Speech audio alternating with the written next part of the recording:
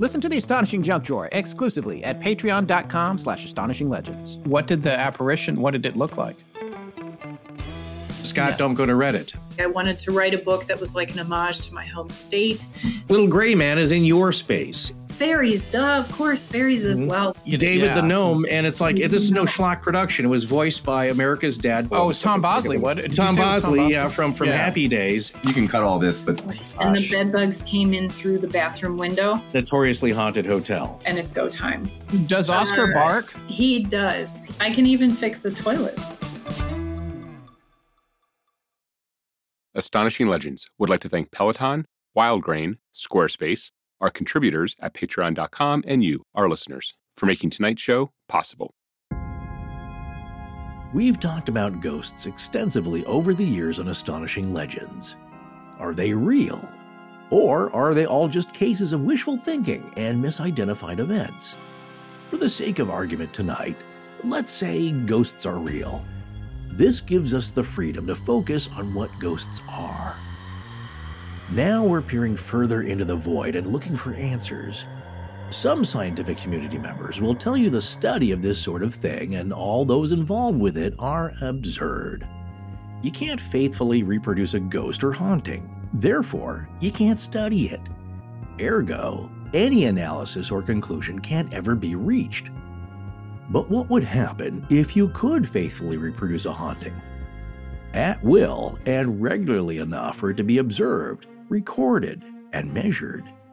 If you did that, would the world finally look seriously at what might be behind communication with the dead? But wait a minute, we've already made an assumption. The dead. What if ghosts weren't dead at all? What if they never lived in the first place?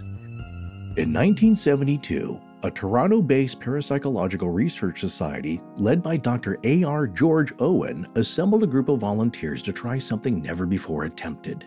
They would invent a fictional ghost named Philip and then try to contact the departed spirit through a long series of seance-like sessions and other methods. For over a year, the group of 8 met weekly, and for over a year, nothing happened. But then they changed tack and began to mimic traditional seances more closely, paying particular attention to earlier research that suggested the disposition and attitude of the participants could affect the outcomes. Upon doing this, they began to report feeling presence and energy in the room. This was followed by table vibrations, breezes, and shockingly, rapping sounds in answer to questions about Philip's fabricated life. On some occasions, the table would tilt on a single leg or move across the room without human contact. Some of these events have actually been captured on film, and the audio of the knocking sounds has been recorded. Eventually, the group of 8 became experts in the experiment that is now most frequently known as Conjuring Philip. But Philip never existed. He was an invention. What really happened during the Philip experiment?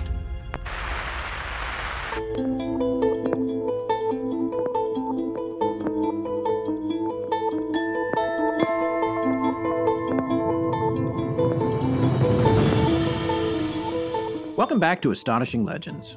I'm Scott Philbrook, and this is Forrest Burgess. What the group was hoping for was the possibility of the production of thought forms, even the rarer possibility of the production of a tangible ghost, which could be seen by people other than the group who would be witnesses. Iris M. Owen from her book, Conjuring Up Philip. Join us tonight for part 1 of our series on Conjuring Philip.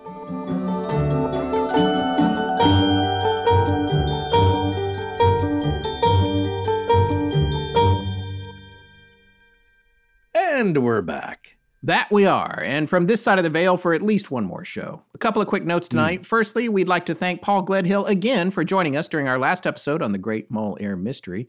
You can find his UK-based podcast Anomaly wherever you get your podcasts. Absolutely. Thank you again, Gledders, for joining us. Also, folks, if you're missing us, or I guess more specifically me during the dark weeks, I was just on our good friend Bradley Netherton's podcast, Opening the Doors, in an episode where Bradley and I discussed Jim Morrison's fascination with Charles Fort and his own mystical experiences. I don't know if you knew about that, Scott. I know about one of them. I think we talked about it during the Little Bastard series. That's right. Yeah. That's right. Yeah. Well, he was also a huge fan of Book of the Damned, Charles Fort's Nice.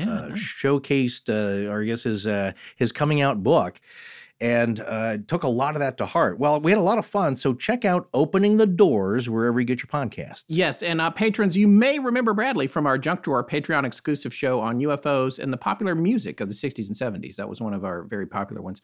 Speaking of the Junk Drawer, which is available to all patrons at the $5 and above tier, we'll be doing one within a few days where we actually review the footage available of the Philip experiment in action with Richard Haddam. We'll be doing that live on video and talking about whether or not we believe that all that seance table movement that's going to be coming up tonight is really happening on its own. There's a lot of neat stuff there to look at and try to figure out. I've even got a card table out so I can do some experiments. Oh, that's going to be a fun one because you really can't tell what's going on. I know it sounds simple, but I can't wait for you and Rich to argue about it and each try and outdo each other with a skeptical, rational explanation. And last but not least, Tess wanted us to let everyone know that it's once again time for the ultimate battle of the bizarre and unexplained. Astonishing Madness 2023, the annual tournament of mysteries and legends, hosted by the team at Astonishing Legends. Hey, from cryptids to unknown compelling forces, this bracket-style competition will leave you on the edge of your seat as you vote for your favorite phenomena. Don't miss out on the excitement. Join the madness today. How? Head to any of our socials for more information and links, or email astonishingcontact@gmail.com, and Tess can catch you up and give you the bracket. Reminder, brackets are due March 13th, which is just a few days after this episode comes out, and voting kicks off March 14th, so move fast. All righty, folks, we've got a great show for you tonight. So, Scott, how do we bring Philip up from the imaginary dead? Well, that's the funny thing, I think, about this particular story. Is whether or not you wind up believing this went down the way that they maintain it did, it was a lot of work. It took a lot of time. It was a lot of commitment.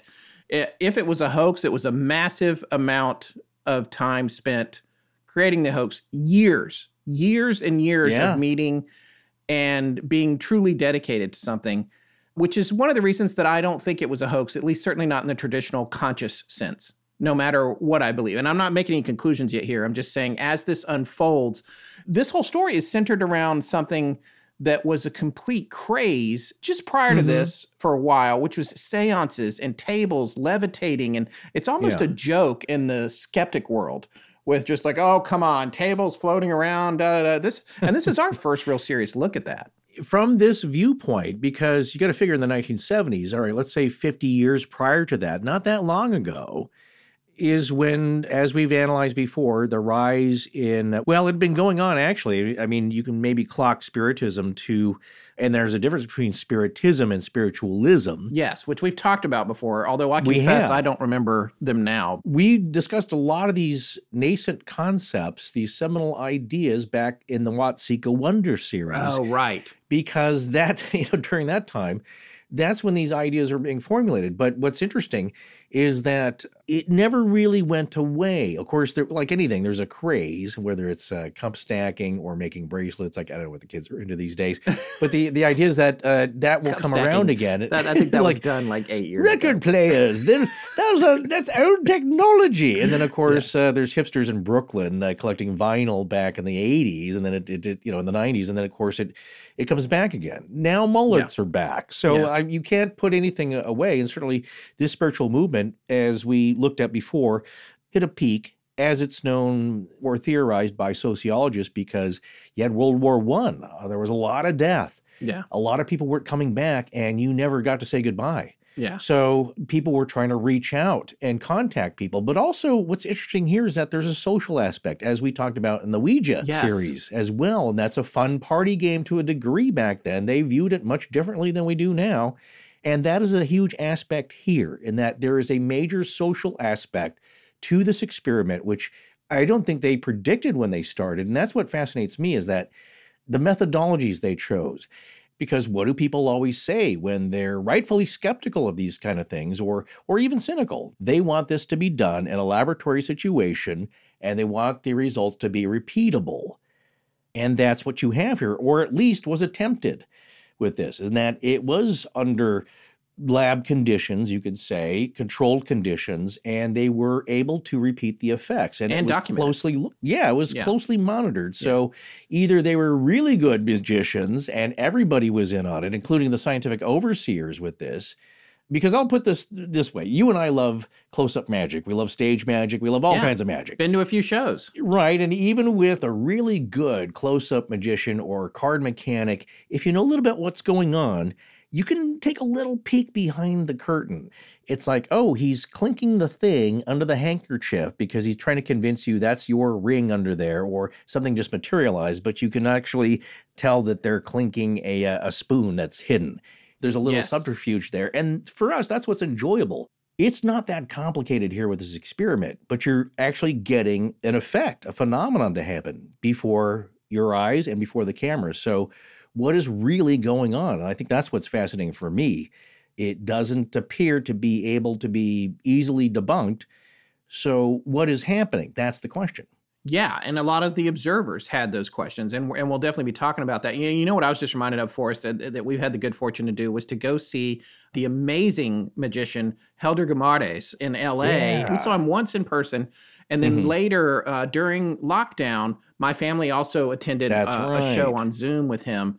Just unbelievable. I see now, I was just looking him up because I hadn't seen one of his latest shows, but I guess he's gone and been a TED speaker since we saw him. That's pretty amazing. Very cool. This guy is unbelievable magician. Yeah. Unbelievable. We sat right at a table with him, like as close as you would sit playing blackjack in Vegas to a dealer. That's how close you are when he's doing the tricks. And you have no idea what's going on. If you're interested in his shows, it's thisishelder.com. THIS is Helder, HELDER. Just quickly. That's right. Yeah. I mean, here's the thing. We're not out to tear anything apart. That's not the fun of it. We want to suspend that disbelief. We want to be amazed and wowed. We're not of the attitude that the wool is being pulled over our eyes and we need to pull that wool back. And I don't know if it was from him, but somebody was telling me the story about a magician was, I think, at the Magic Castle and was doing a card thing. And one of the people there, the gal, reached over and grabbed the cards from the hands, and of course, she could see how the trick was done, but that is such bad form. Yeah. You don't tug on Superman's cape. Yeah. You don't pull the mask off the old Lone Ranger, and you don't mess around with Jim, and you don't pull the cards out of the magician's hands. No, definitely not. Because the idea is that it's not to catch them at something. So the difference here is that this is not a magic trick. No. These aren't magicians. Is that something strange and unexplainable is going on for anybody that witnesses this. So the idea is, okay, exactly what is going on, because if these are just sounds and it's some kind of, again, that's the difference between the supernatural, that it's a ghost, or I think something paranormal, which is a concentration of energy. And like the electronic fog or whatever we talked about before of things happening that are unexpected, and they're mysterious and mystical, but there's an explanation in science that we may understand. That's the difference to me. And so what's causing this effect? Well, yeah, I agree with all of that. And again, part of what intrigued me about this, and I'll have to say, Tess, we were looking for topics, and Tess actually sent this one, put this one into our Slack. And I was just like, oh, this looks really good, along with several other ones. I was like, but I really immediately, I knew a little bit about this, but it was in the back recesses of my mind. And when I came back to look at it, I was like, oh no, this is super interesting, because you've got these people trying to interact with an invented ghost. They made it up. They're going into this knowing that if they achieve contact, it's with something that didn't exist until they created it collectively. Right. It changes everything about it, in my opinion, what this experiment is, and this approach to the idea that maybe when we are communicating, if we are doing that effectively, it's not with what we think it is. And not only that, it's something entirely different from what's been considered up until that moment. The other thing that's really fascinating about the Philip experiment is that the results that they got were not what they set out to do. Their initial goal was to actually manifest a visible apparition, and they didn't get that to happen. But it turns out that what did happen, as Forrest often says, brought up a lot more questions, and it was some sort of physical interaction with an unseen thing, or at least that's what it appeared to be. All right, so tonight, a lot of what we're going to talk about is going to center around a book that was published in 1976. And this particular experiment is, let's say you don't believe in ghosts. I don't believe in ghosts. Of course, I think most people that listen to our show probably do. We know we have those open-minded skeptics out there, though, that enjoy the ideas of things that we talk about. But the point of this particular experiment is it's not about whether you believe in ghosts, because the people that are conducting it, they aren't really trying to talk to a ghost. They're trying to create something from nothing. Right. You're asking the wrong question if you want to see proof. And this is almost as close as you can get to a ghost in a jar. Right. And once again, thanks to Rachel Langan and her dad, Mark Langan, two great artists. And it was Rachel who made the ghost in the jar. Yes. Because in that, people ask you, well, what is that reference? And that goes back to, actually, it's also said by the Russian mobility scientist about Bigfoot, is like, Western scientists will not be satisfied until there's a Bigfoot corpse or stuffed one in their office. Yes. And it's the same thing we were joking about with ghosts. Is people, that's the kind of proof they want. Like, get it contained. I want to look at it. I want to poke at it, knock on the glass like a goldfish. I want to see it react before they will believe in this. And so you don't have that quite to a degree, but you have some very compelling reactions. And that's what we're going to look at to begin this story. But to your point, it's not about trying to prove ghosts are real. Right. And that's the wrong attitude, I think, when you go ghost hunting, because you're not going to do that really to any satisfaction. And it's not about proving there's an afterlife, because as these folks go into their experiment, they're just assuming that there is some kind of afterlife. What they're trying to ascertain is, what is this phenomenon? Right. And can it be, in a way, artificially created? Right. So let's come around to the book that we want to discuss the most here in part one, which is the best coverage of the Philip experiment. Again, the book is called Conjuring Up Philip, An Adventure in Psychokinesis. It was written by Iris M. Owen with Margaret Sparrow. It was published in 1976 by Fitzhenry and Whiteside in Canada, which is where the Psychical Research Organization was in Toronto that undertook this experiment. First things first, this book is a great read. I actually really enjoyed reading it. There's a lot of information in there about different kinds of interactions. It evoked a lot of memories for me of things we've covered over the years, the Bell Witch, other kinds of hauntings where you're dealing with something that's seemingly omniscient. But the other thing is, as you said earlier, Forrest, you're able to reproduce this over and over once it starts working. And on top of that, other folks are able to come and witness it, like they did with the Bell Witch and like they did in so many other stories. And they come in incredulous and they wind up slack-jawed and freaked out at what they're seeing. It's like Michigan J. Frog, where maybe you hear the singing, but not the dancing. Yeah. Not to characterize it as a character in a cartoon. I'm just saying, it's like part of the experience is undeniable. That's what makes this so fascinating. But it's not going to be what everybody wants. It's something different. And, that's an aspect. Everything that we look at here is like Skinwalker Ranch or any of these haunted houses that people go into and they ask for stuff. And it's like, oh, you'll get something. It's just not going to be what you ask for. Right. Especially with Skinwalker. It's like, oh, you want us to do this on camera? Well, we're going to put your post digger up in a tree 70 feet. Right. That's what you're going to get. Right. And it's going to happen behind the camera or just out of frame when that happens. And we knew the day before you guys were going to try this, and we've already screwed up that experiment for you. Yes. And every other experiment you're going to do till the end of time, because for us, time is a continuum that we can participate in any part of whenever we want. That's Skinwalker Ranch. But maybe that's what all of this stuff is. But again, I was going to say this book is very enjoyable, but like any book, especially any period book that you read, you have to think about the cultural filters and the zeitgeist and what was going on at the time that it was written. And at this time, we were on the back end, really, of seances. They had kind of had their heyday already, but they were still something people were very curious about. They were still around in the public mind enough to be like, what was that? Even if we're not all doing that anymore, was that something? Can we look into that? Did that uncover some new things that we should be looking at? So you do get that sense from this book. But the other thing that I took away from this book is that from a confirmation bias standpoint, it seemed very much like it trended towards, hey, look, this all happened. I'm telling you this happened. Why wouldn't it happen? It's definitely happened. There's a lot of like, this happened, this happened, this happened. And I was a little bit put off by it. Yeah, look, just to make this all happen, it's like what we said in the cold open.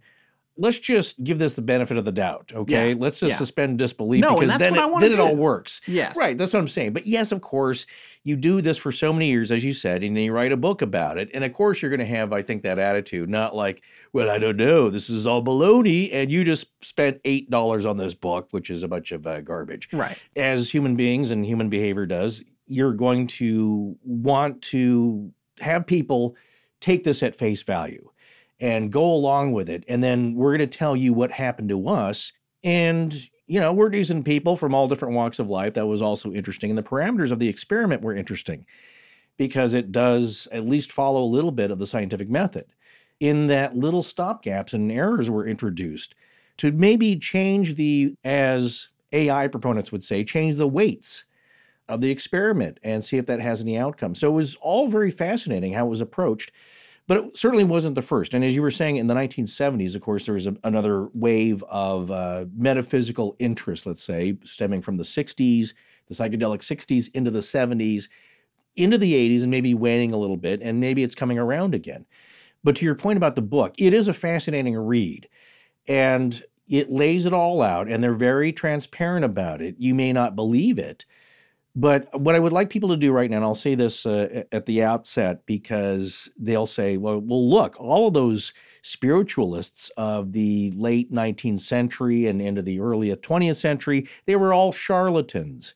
And they're all doing this in the dark. And I always remember Paul Michael Glaser as Houdini taking a shoe off with his sock, and then with his toes, he's ringing a bell. Right. And he was out to really prove that these were all charlatans. And guess what? A lot of them were.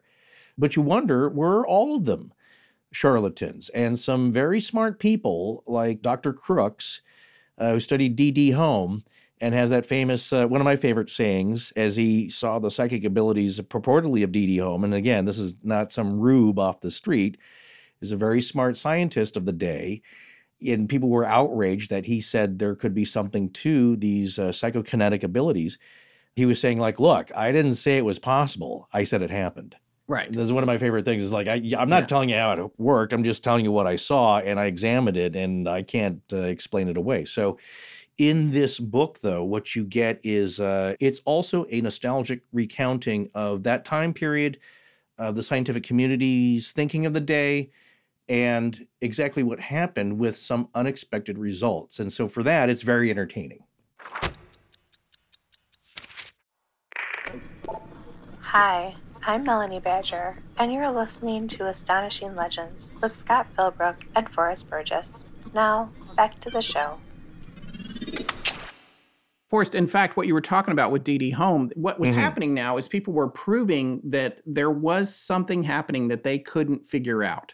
And this experiment was a reaction to that. Yeah, and that's my point. I just want people to, and not even keep an open mind. What I'm saying is that it is that thing of where if you prove there are a bunch of frauds, that proves that those people are frauds. Does it prove that everybody's a fraud? For example, you can see somebody on TV, especially in the 70s, move their eyeglasses. And that is a spot in that interview where the guy grabs the fishing line. You can see how he was doing it, right? He's moving it around. And even my other famous case, I think it was the same gentleman, that there was a piece of paper under a plexiglass box. And that was a real challenge. Like, how are you going to move the pencil on the paper that's in the glass box? And it was pretty clever of him. I think under pressure, he realized that there's still a quarter of a millimeter of space, and with his exhaling breath, he was able to breathe air underneath and into the box and get the paper to flutter. Right. And people were like, wow, well, yeah, you have to be a little bit better than that. We're not talking about that kind of chicanery here. But if you can disprove one of it, it doesn't disprove all of them. You have to take it case by case. Right. Unless, of course, you don't believe in any of this, and then it doesn't matter. You know what I'm saying? Like you're starting off that it's all impossible. Right. So what they were trying to do was come up with a way to study the mysterious effects that had been uncovered in recent experiments, including the D.D. Home experiment that you mentioned a little bit earlier. Mm-hmm. So I want to read this section about the Philip experiment.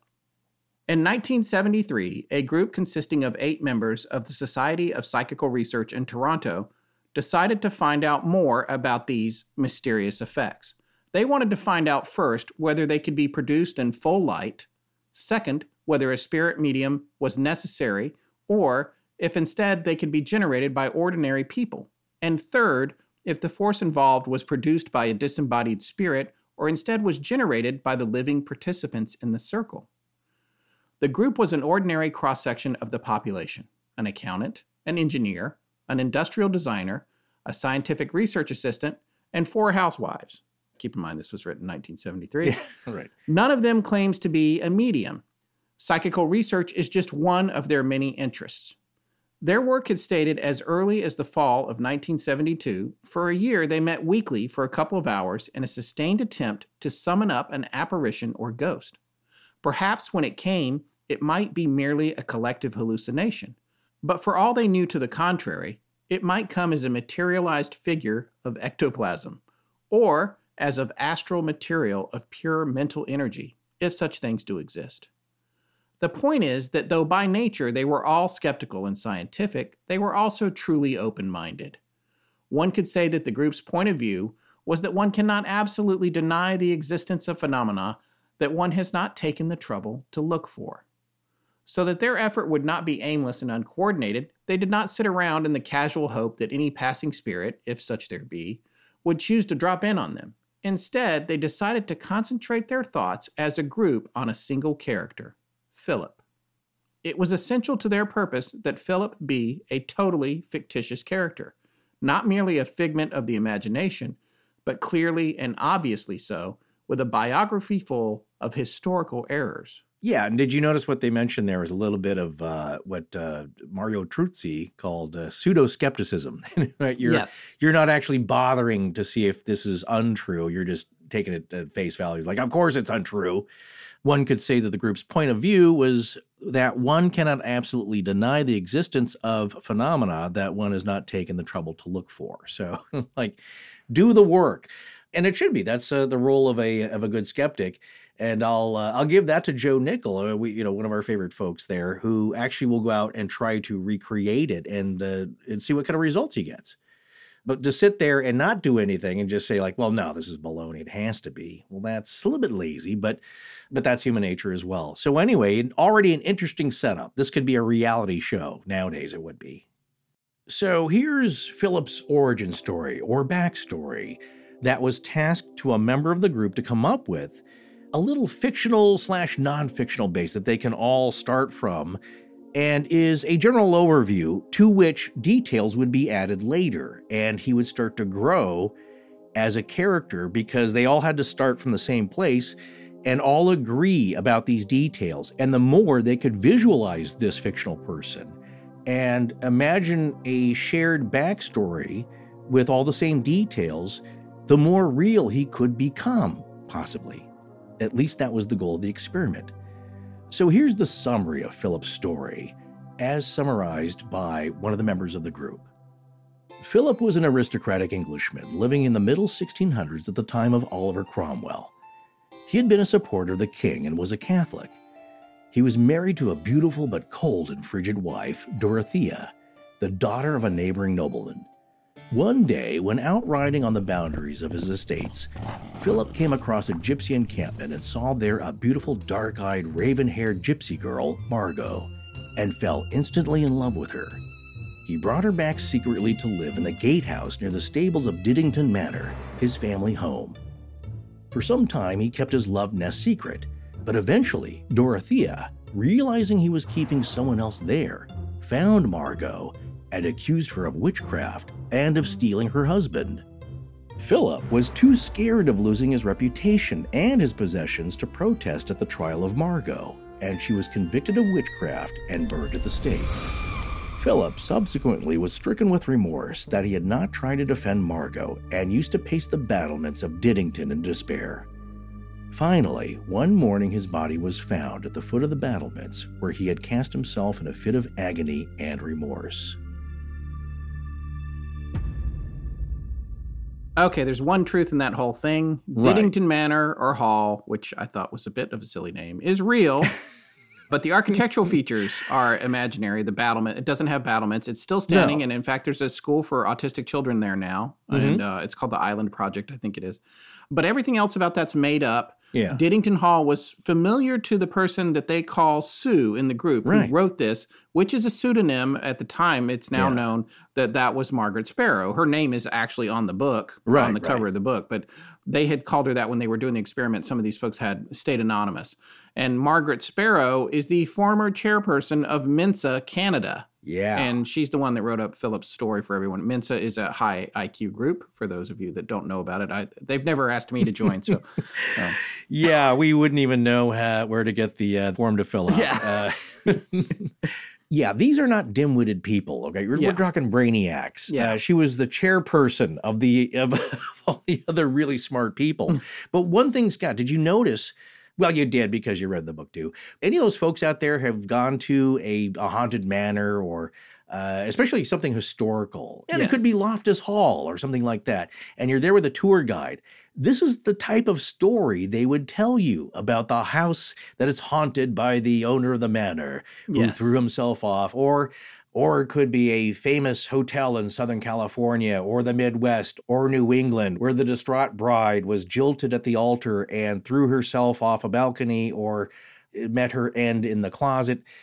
This is the purposeful setup of something like this, which is the start of a ghost story. Right.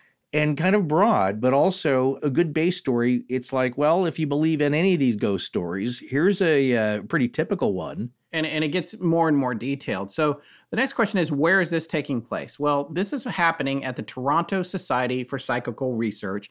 This is straight out of the book, this description. It is a privately run association organized on a voluntary basis. The only criterion for membership is that anyone wishing to join must have an open mind on the various aspects of parapsychological research, a desire to further knowledge in the field, and want to find answers to some of the puzzling questions associated with the study of the subject.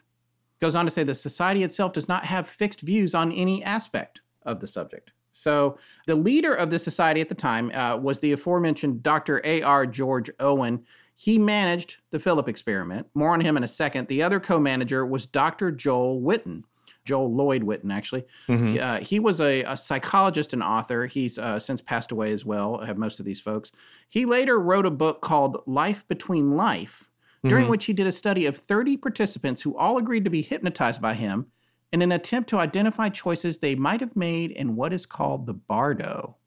That's a state of transition between life and death, the Life Between Life title. He theorized, if you believe any of this at all, that you make choices in the bardo that affect your next life.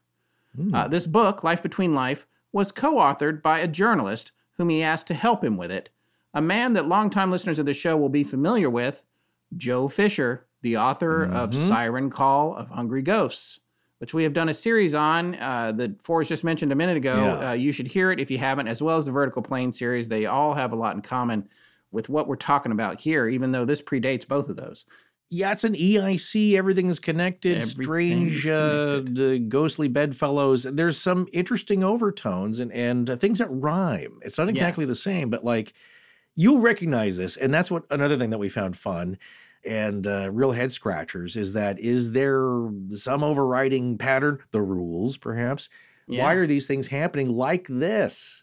Yes. Why can't it be more? That's my question. And that's a really good question. There's a specific nature to everything that happens. And some folks would say, well, those constraints are telling you how real or unreal this is. But what you see, what you witness when you're in a group and you have other people around and the kinds of things that you see when you're alone, those things are different. The definitions are different of those things and those experiences, and the double take that you do about something that you just aren't sure what it was. Yeah. And there's no one there to talk about it. So then do you go and tell folks? I don't know. Right. The environments you see them in, those seem to define what you're seeing and what you're reacting to. Again, coming back to Skinwalker Ranch, certain things happen there. It's the post digger in a tree. For me at the beach, it was this quiet thing hovering over me. In this room with these folks doing this experiment, it was something completely different. Right. Well, I'll just mention here another tie-in to something that's similar, but way more extreme, and that one was scary, is the Bell Witch. Yes. So in regards to the Bell Witch story, we got an email way back when, I think 2017, from a listener who's, I won't mention their name, but they're very knowledgeable about these types of thought forms and did a lot of research on the occult and neo-paganism and with these concepts, and asked us, like, have you thought about, at least in the case of the Bell Witch, the idea or concept of the egregore, a thought form or collective group mind being, something that is autonomous, made up of psychic energy that is influenced by the thoughts of a group of people. And this person goes on to say, it's also gained traction in some modern witchcraft practices as an entity that the creator makes and then feeds, quote unquote, energetically to be able to do specific tasks, much like the golem, but without a physical body. There is also some discussion about what happens after the death of the creator, or if the egregore is accidentally overfed, quote unquote again, that they don't get fat, they will either keep doing their thing or gain a degree of sentience/independence, which means they could run amok. Yes. Which is a scary thing. And it's like, oh my God, if we create Philip, is he just going to say, like, enough of you chumps, I'm off to cause some havoc here? Right. Like in the Golem movie with Roddy McDowell, where it kind of becomes unstoppable. And so are you playing with fire? Well, I didn't start off to get that sense here, but I do wonder about that. What are you meddling with? Yeah. Don't want to do any spoilers, but it's similar to the plot of Ex Machina and the idea of Frankenstein, really, the whole idea of creating this thing that gets out of control. Mm-hmm. All right, so let's briefly go over the makeup of the group that conducted the Philip experiment. First, we have Dr. Owen's wife, Iris M. Owen, who was also the person that wrote the book. All the passages that we've been reading, those are primarily written by her, some written by Margaret Sparrow, whose pseudonym is Sue in the book, but both women that wrote the book. Iris Owen was a former World War II radio intercept officer in England. There was also, as we said, the former chairperson of Mensa from Canada, Margaret Sparrow. Her pseudonym was Sue, as I just said. She's the one who crafted the narrative of the background for Philip. There was a gentleman known today, as far as we know. I don't know if his name has been. This has been a while back, so some of these folks have come out. So if they've come out with their real names, I'm not sure about all of them, but. I appreciate the approach or the attempt to make this as scientifically credible as possible. That's the aim here, because it is overseen by actual real scientists. Yeah. They can give a lot of credit to Joseph B. Rhine from Duke University, who pioneered a lot of this research and made it more acceptable, let's say, to the mainstream scientific community. And so here what they say is that, well, you can find out these names if you are professionally interested. Right. We're not just going to dox them just because you're curious and you want to go send them goofy letters now and harass them. It's like, because here's the thing is that these are real people. This is a real study. If you have a professional interest, let us know. We'll tell you their name. So that's kind of how it's set up here. Right. Again, coming back around, we had Iris Owen, the wife of Dr. Owen. We had Margaret Sparrow. Then we have Andy H., who was an industrial designer at the time. His wife, Lorne. We also had a heating engineer named Al Peacock, an accountant named Bernice M., and a bookkeeper named Dorothy O'Donnell. And then the youngest member of the group was a sociology student named Sidney Kay, who the group was very fond of. They teased a lot, but out of love. Yeah. Yes, yeah. And it was interesting, as Forrest and I were rooting around looking for research on this, Al Peacock, his son, had made a posting on YouTube and a comment about, hey, my dad was there. This stuff was real.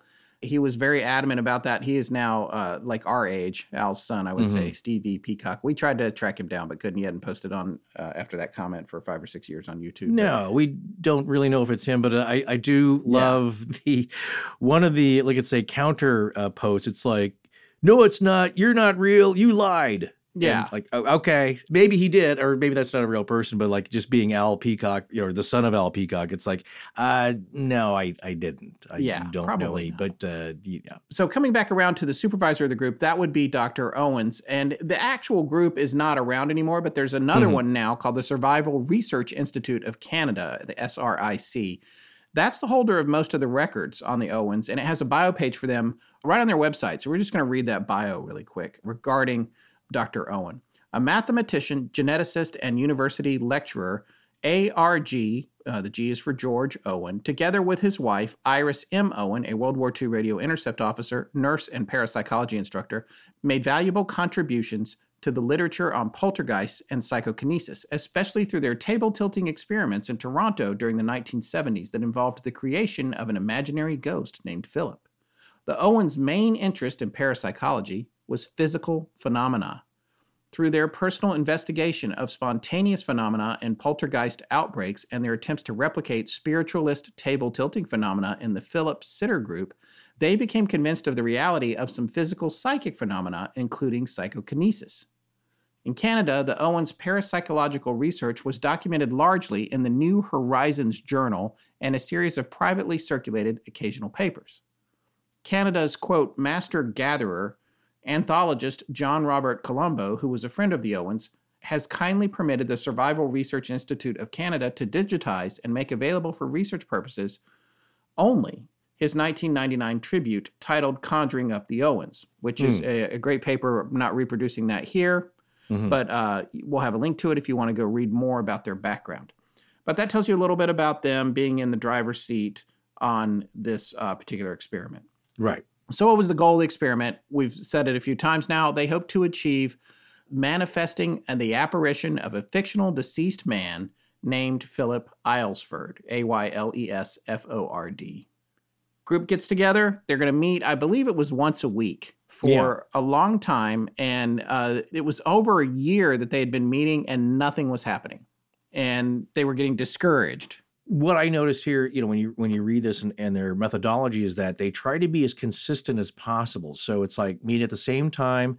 They start off with, just for a few hours, but try to meet around the same time each week. And they started off for a long time, I think, first with a long meditative session, I think. Yes.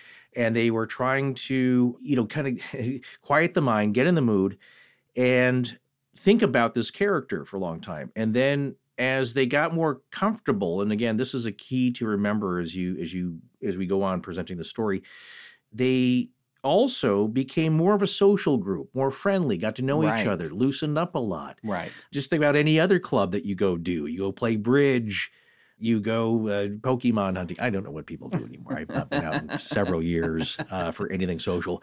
You do these things once a week. You get to know these folks. Poker, whatever your deal is.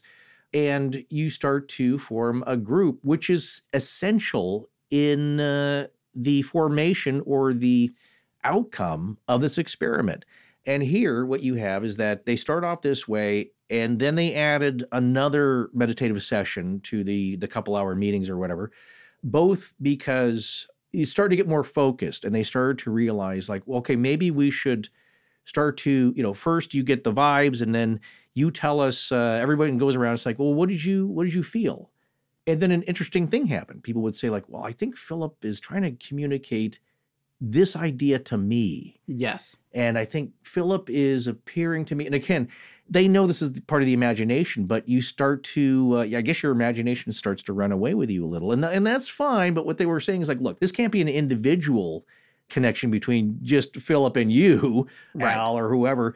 We need this to be a group thing. If anything's going to happen, if Al's going to communicate with us, if he's going to appear in the circle, in the center of our circle, it has to be seen by everybody, not just one. It's like, well, I'm apparently, he just likes me. So Phil and I are going to go off and have a chat. You folks go on about your business. It has to be a group thing because this is not just for personal growth or spirituality. It's meant to be tracked. It's still an experiment. So after a while of not getting good results, they decided that they needed to change course. And one of the things that they wanted to do was go back and look at what earlier experiments had done and had success with, and get into the more traditional sense of a seance, focusing more on the meditation, on dimming the lights a little, setting a mood, and also opening their minds up even more. And no sooner did they start doing this than they started to have reactions through the table, including actual what they call rapping or knocking on the table. Knocking is big. Knocking is big. The Fox sisters, everybody, the Bang sisters, everybody's knocking, rapping, dropping apples. It's just I'm being facetious, but this is another thing that I walked away with. I'm not to derail you, but like we all think like, oh, it's a ghost like who's made out of mist, and then somehow they're banging on the siding. Yes, and that's the easiest thing for us to wrap our heads around. But I don't think that that's what's happening. There's another aspect of physics that is making rapping sounds, knocking. Yes. Right. That freaked me out. That's definitely something. So that's the point at which they're like, okay, well, we're getting these actual sounds. This is psychokinesis. So that, of course, begs the question, what is psychokinesis? Psychokinesis, also known as mind over matter, is the purported ability to move or influence objects with the power of the mind alone. And it was first coined by American author Henry Holt in his 1914 book, On the Cosmic Relations.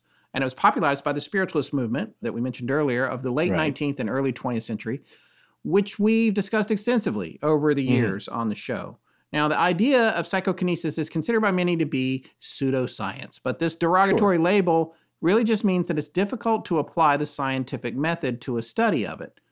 It's thought to be an invisible force that influences matter without physical contact or mechanical intervention. Examples include telekinesis, levitation, and biokinesis, which refers to the biological manipulation of living things such as plants or animals, which can be thought of as faith healing, by the way. At the root of tonight's episode, though, we come down to a fundamental question about it. If psychokinesis is even possible, is it a paranormal phenomenon? Or is it a natural phenomenon occurring during a focused state of heightened awareness among highly attuned individuals? Or is it something that anybody can learn to do?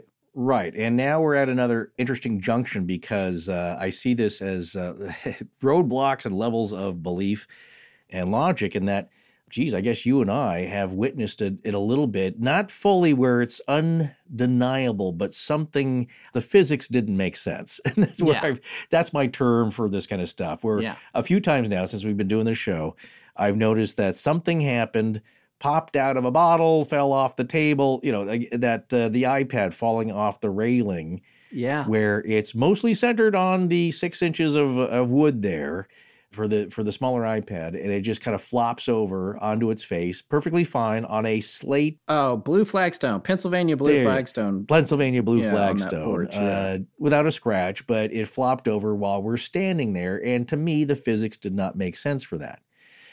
And so you come across these kind of things, and again, it didn't fly across the room, but other people have witnessed, very sober individuals and right-thinking people, where things flew off the shelf. Yes. And it wasn't tied to a fishing line. There was no trick line. It wasn't a gust of wind.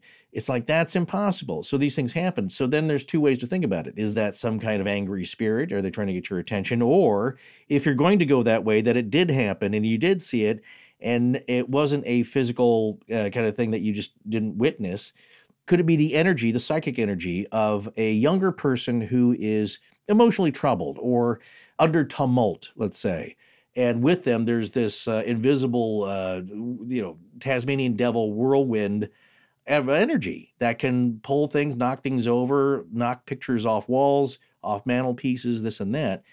That's a more popular and current theory for people who are willing to believe that that is possible. But that is still amazing that that can happen. Yeah. Or it's impossible and people are just making this up until you see it yourself. Right, which is always the first thing that people think until they see it themselves, literally. They think, oh, well, this didn't happen. This is just an exaggeration. And even I'm doing that. When I'm reading this book, I'm just like, I don't know about this. They actually acknowledge that in the book themselves. Right. They're like, we know this is hard to believe, but hey, we had the sounds, we recorded the sounds. And they realize that something's happening, but they themselves aren't sure what it is. They know consciously that they're not faking this, if they're all to be trusted, but this is happening. And so if they're all being honest and no one's pushing the planchette, as you say, if no one's doing this, is it being done subconsciously? Right. That is one theory. If they are telling the truth and this is happening, and here's the other aspect of human behavior is that you and I know we as credulous as we are, we would rather have been there to see it ourselves. Right. You know what I'm saying? You still need to be there. You still need to, it's still hard to take people's word for this. So, and just to experience the phenomenon, like, what did it sound like? What does it feel like when you have your hand on this table and it's doing that? But again, the other part where the theory branches off is that, is this an existential force? Is this again, something outside of them? Or are they doing it and they just don't know it?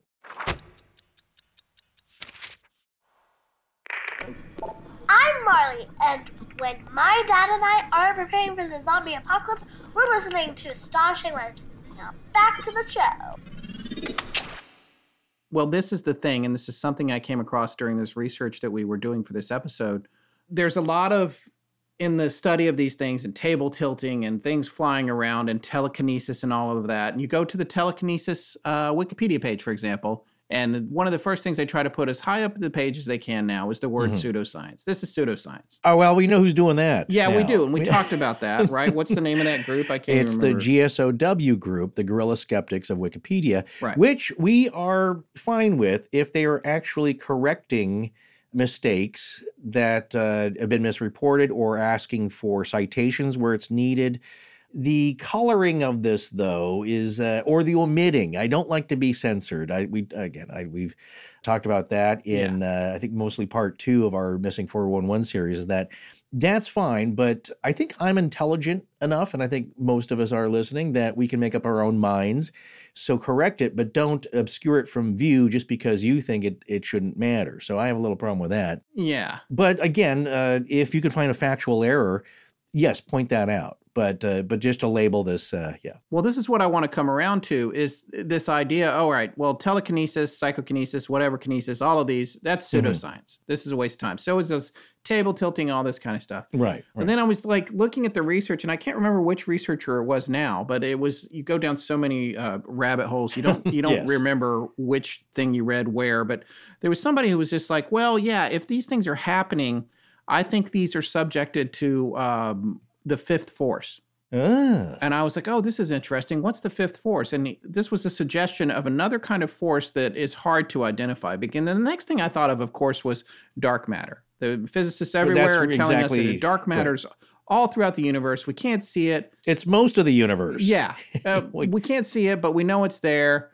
Okay, so that's not pseudoscience, that thing that we know is there that we can't see. And then I was like, here, listen, I want to listen to this Wikipedia page on fifth force. Just going to read this flat out because I didn't have time to summarize it. In physics, there are 4 observed fundamental interactions, also known as fundamental forces, that form the basis of all known interactions in nature: gravitational, electromagnetic, strong nuclear, and weak nuclear forces. Some speculative theories have proposed a fifth force to explain various anomalous observations that do not fit existing theories. The characteristics of this fifth force depend on the hypothesis being advanced. Many postulate a force roughly the strength of gravity, i.e., it is much weaker than electromagnetism or the nuclear forces, with a range of anywhere from less than a millimeter to cosmological scales. The search for a fifth force has increased in recent decades due to 2 discoveries in cosmology, which are not explained by current theories. It has been discovered that most of the mass of the universe is accounted for by an unknown form of matter called dark matter. Most physicists believe that dark matter consists of new, undiscovered, subatomic particles. But some believe that it could be related to an unknown fundamental force. Second, it has recently been discovered that the expansion of the universe is accelerating, which has been attributed to a form of energy called dark energy. Some physicists speculate that a form of dark energy called quintessence could be a fifth force. Just a little bit more, and I'll be done here. A new fundamental force might be difficult to test. Gravity, for example, is such a weak force that the gravitational interaction between 2 objects is only significant when at least one of them has a great mass. Therefore, it takes very sensitive equipment to measure gravitational interactions between objects that are small compared to the Earth. A new or fifth fundamental force might similarly be weak and therefore difficult to detect. I'm just going to stop there. You can go read that whole page. You know what word doesn't appear on this entire Wikipedia page? Yeah. Pseudoscience. What is the difference here? This is a thing. We think. We can't prove it. We haven't seen it. We don't know how to measure it.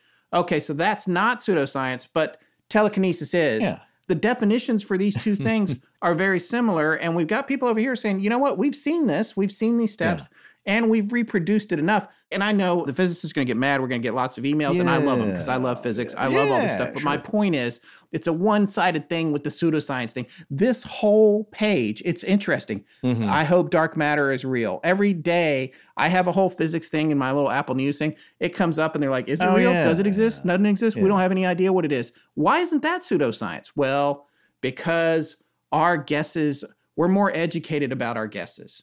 And it's like, Well, I don't know. yeah. Just it rubs me the wrong way. Here's the other thing is that it's outside of the body, right? We don't tend to trust anything coming, well, look, insert your own joke. Anything coming outside of our human being physicality, we don't respect what our own brains can do a lot of the time. Right. Unless it's your own personal thing. And then I think, then of course, as I was saying earlier, you think you're right and everyone else is wrong.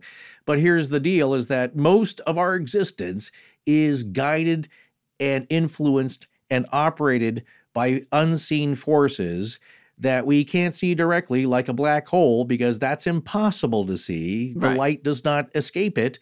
But you, and like with everything else, with gravity, you can see its effect. And that's how we measure it. We measure the effect of an invisible force. Right. As you can see a book fly off the shelf.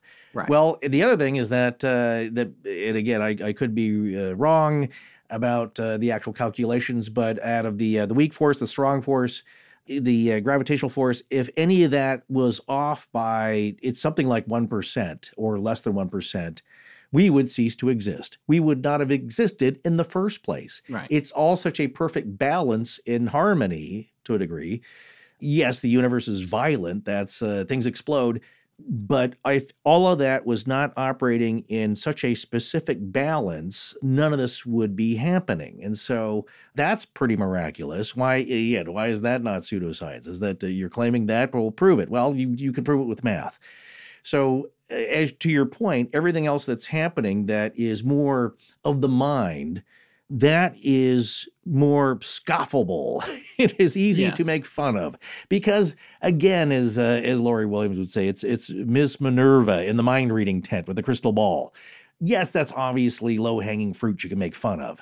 There's a lot of characters on TV shilling people for money, and there have been always with dubious claims and essentially stealing people's money or just gaining attention or this and that or whatever their jam is. And they are true charlatans, but does that make the whole phenomenon not exist or pseudo or all chicanery? Well, I don't think that that's logical, is that you may have maybe just a few cases, as we always say, just has to be one case. Or I believe as the father of American psychology said, William James, to disprove the fact that all crows are black, you only need one white crow. That's a really terrible paraphrasing of that. But you get the idea, is that you just need one thing to be true for the possibility of it all being true or just true in general. So everything's guided by this invisible force, but we prefer it to be outside of ourselves. Anything psychic or psychokinesis, or as you said back then in the book, the term back then was PK, right, for a shortening there. People don't want to believe that because we are at once really pompous and with a lot of hubris, and at the same time, we view ourselves very lowly. Yes. Probably based on our actions. So we prefer that to be cosmic in its force. But why can't it all be connected? The cosmic force and the force within us, we're essentially, this is another thing that'll blow your mind, is that our components, our atoms and molecules, are, as we all know, what coming from an exploding star and in roughly the same proportion as what's found out in the cosmos. I should probably clarify. I know there's aspects of dark energy that have been proven, I think, but by the same token, I'm routinely reading things that are suggesting that they're not sure it exists at all. That's another great point, is that they don't all agree. Right, right. It's not, we didn't all just vote on it. And but if we do that, and the stuff that we're talking about, we're silly and this is pseudoscience and it should be dismissed. I guess then it's all that speculative nature. The minute that we get a little bit speculative in the kinds of things that we talk about, we get a label slapped on us. Whereas with them, it's okay to be like, well, we don't really know what this is. We know it's out there, but we can't see it. We don't know where it's coming from. Right. But if we say that exact same thing, we're like, well, you did, let's see it in a reproducible experiment in this environment and show me on, this is pseudoscience. And it's like, okay, it seems like we're following the same set of rules for two different things here, and yours is okay and mine's not. But that's again, it's people, the scientific community poo-pooed Michael Faraday, even though he's come up with some pretty brilliant inventions that rule our lives today. Yeah, we wouldn't have electric motors without him. Yeah, he was largely unschooled. Yeah. Here's the thing. He didn't have the math. Yeah, he couldn't get past trigonometry, I think, or algebra Faraday was his highest ability. Yeah, and he was embarrassed by it because they're putting you down. It's like, well, prove it then. It's like, well, here's my point. If this, if I compress gas in this glass tube and then you break the glass and it gets colder, is not the effect enough? It's like, well, it'd be nice to have the math because then you can extrapolate that and invent other things. Right. Like the refrigerator using compressed freon or whatever. But they don't take you seriously until you have the math. And that is what I think astronomy and cosmology and theoretical physics has going for it, because you can do the math. And so again, that's what Michio Kaku, professor, will say, is that we can have mathematical models. It doesn't prove you cannot make or tap into these different dimensions with the math, but you can prove that it's possible. And that's the theoretical part of it. So that's why you get people spending all that time, but nobody really wants to spend that much time here, except for the parapsychologists, which I applaud them for, is like, hey, something's going on. And here's the other thing, is that what we've learned I thought was fascinating. You see some presenting of these Russian mediums and PK adepts who can move things, and we all certainly have heard of the names.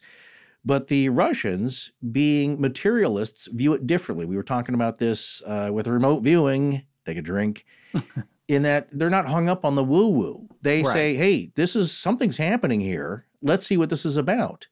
Whereas we're hung up on the concepts and the spiritual implications, and we don't believe this and that, and that's hooey until they start doing it. It's like, well, we better keep up. Yeah. Let's us start looking into this now, because they're taking it seriously. And if they find something, then they have a hedge against us. We're left holding the short end of the stick. So there you go. It's ridiculous. Well, like podcasting was ridiculous until people started making a lot of money at it. Yeah. Yeah. Now it's, you can make fun of it, but people take it a little more seriously. Excellent point. Excellent point. And then everybody got into podcasting. Well, yeah, because, well, here's the other thing. A.R.G. Owen is a mathematician. That's right. And, that's taken a huge risk with your own career, especially back then. And you're still seeing that it's a little bit, I don't know, you're still taking a risk, I think, of putting your hat in this kind of ring with your fellow scientists. But we also mentioned this as well. This is something that's mentioned by Russell Targ, is that all the physicists now are getting into consciousness studies. Right. As the next era to tap into, that there might be some viable ground to make a connection and leaps forward. What was thought as woo-woo consciousness is now being embraced by certain aspects of the mainstream scientific community. Right. So then they can go through all those Wikipedia pages, and now they can delete the word pseudoscience from anything that's connected to that, because now they're taking it seriously. Yeah, it's just, again... Oops, go back, change that page, take the label off. Yeah. Because now the important people are looking at it. It's human silliness. And if I had one superpower trait, it would be to flick somebody's hat off, because how can you deny that? And nothing's sillier than a man chasing his hat. I keep having this dream where my hat blew off. Did you chase after it? No. Why? There's nothing sillier than a man chasing after his hat. Well, so when they started this experiment, they were faced with an interesting problem here. They're coming around. They want to make this experiment, but they don't know anything about Conjuring. Conjuring, the movie, hasn't come out yet, and the Warrens aren't in business yet. So they're not sitting around in the psychical research facility with a grimoire trying to figure out, what kind of pentagram they need to put on the floor with salt. No, different approach. Yeah, a different approach, to be sure. They also don't want to get in trouble, because the other thing is, they do, based on what I could tell in the book, they were taking it seriously. The idea of maybe not doing it quite right might be a mistake.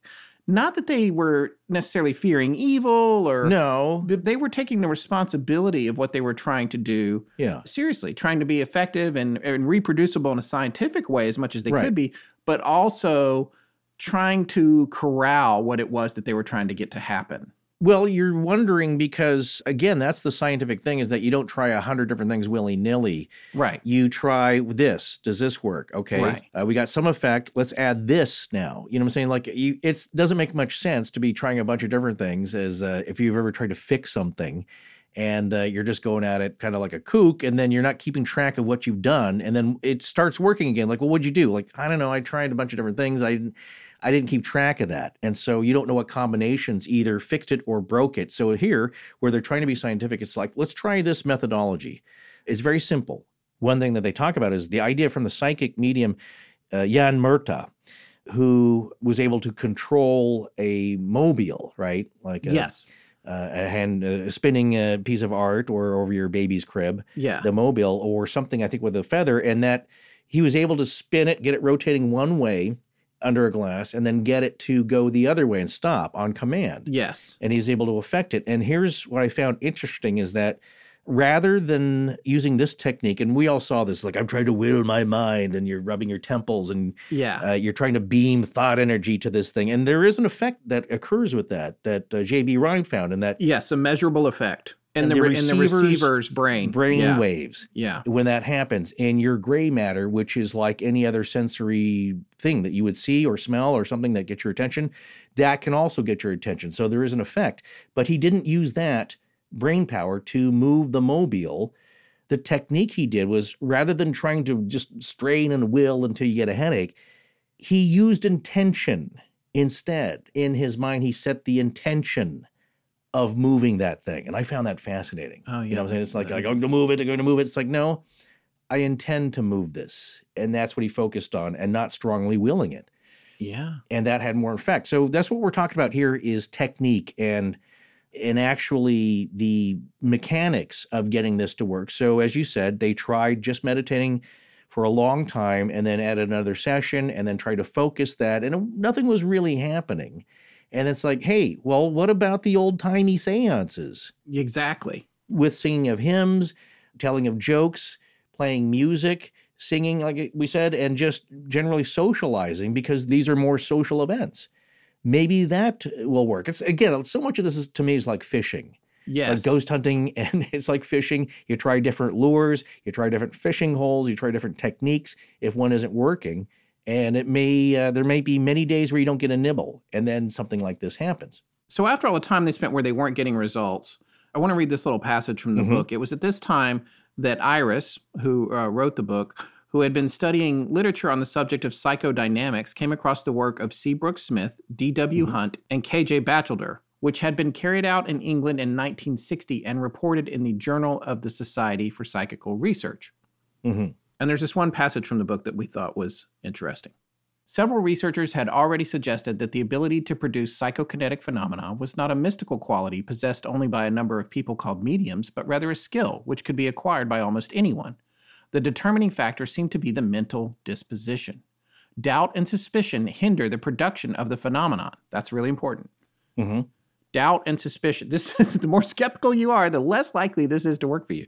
Doubt and suspicion hinder the production of the phenomenon. Belief and expectation heighten it, which is not what skeptics want to hear. By the way, I'm not assaulting skeptics here because I'm please,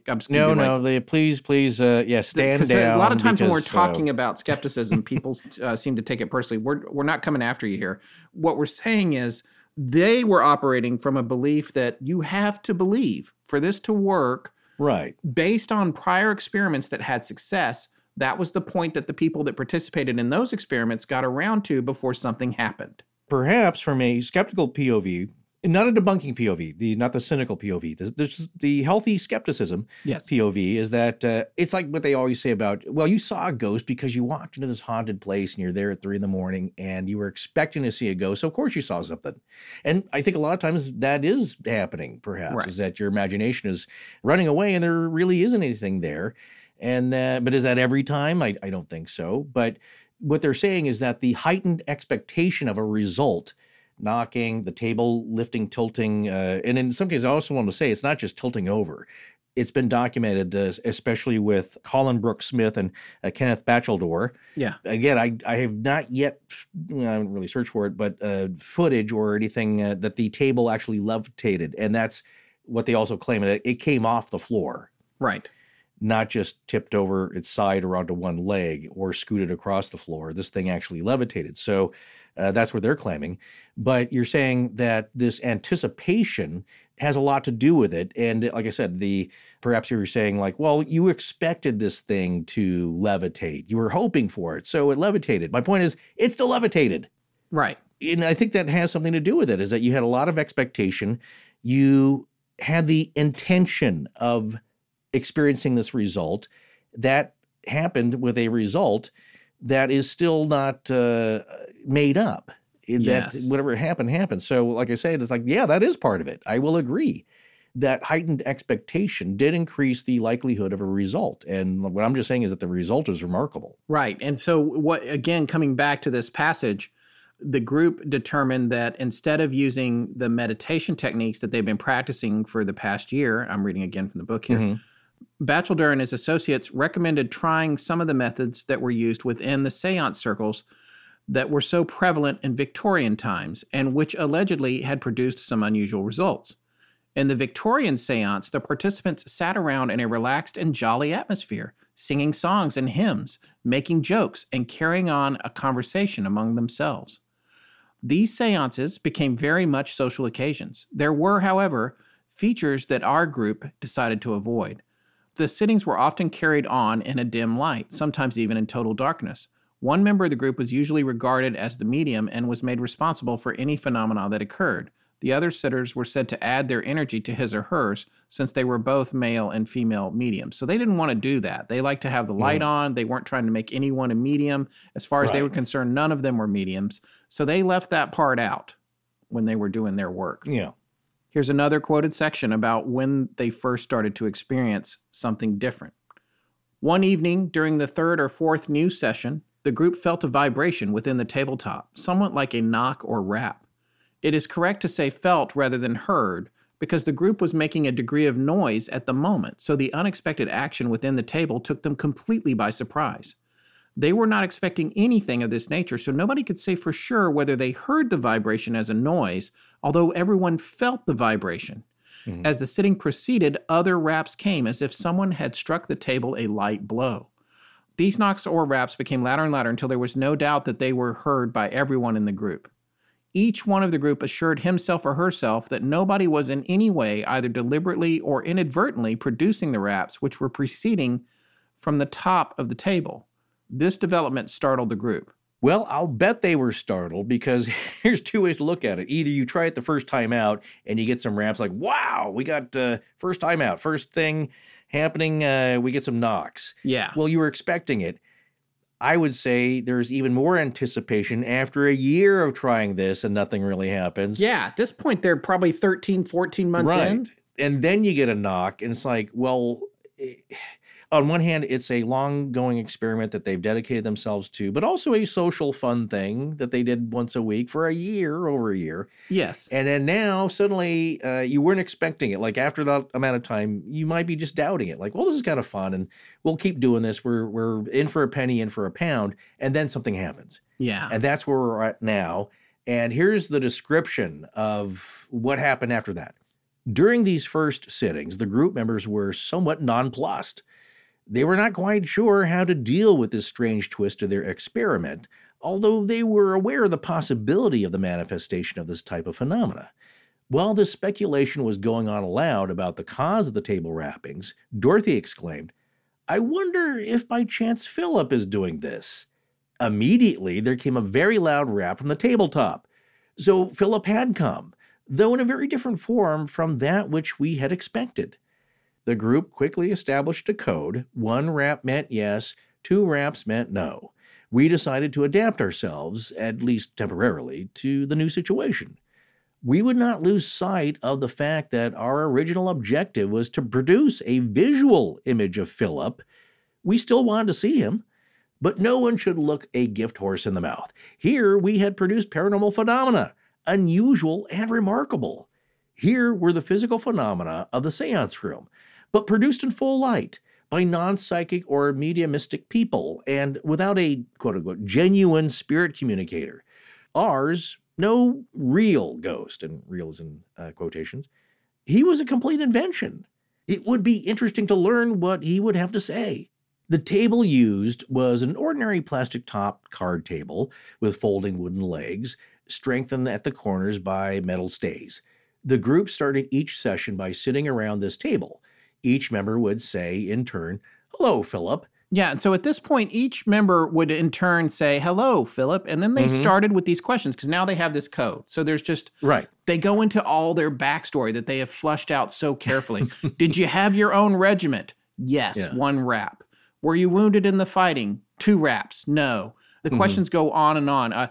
Did you have musketeers? Yes. You fired ball and shot? Yes. Did you train your own men as spies? Yes. Many of them, no. Just bap, bap, bap, bap. They're just getting all this information. Did you kill anyone during the war? Yes. Many men? No. More than 10? No. Less than 10? Yes. Yeah. So they're just starting to like, okay, now they're starting this conversation. It's like, Forrest, you and I are always joking about and making too many references to Close Encounters when they take over the conversation with the UFO, because they're giddy at this point. Well, and here's what I would say is that maybe your mind is filling in the relevance of this, yes, as opposed to another thing. And I felt bad for this guy, and I felt again, one of my favorite shows ever, Radiolab. They got a lot of crap about the flashlight test or whatever. Yes, the flashlight test, and people are just saying like, well, look, it's very simple. You unscrew it enough, and it turns on, and it heats up, and the metal, blah blah blah, and then it cools off, and then it turns off. It's like, well, I get that.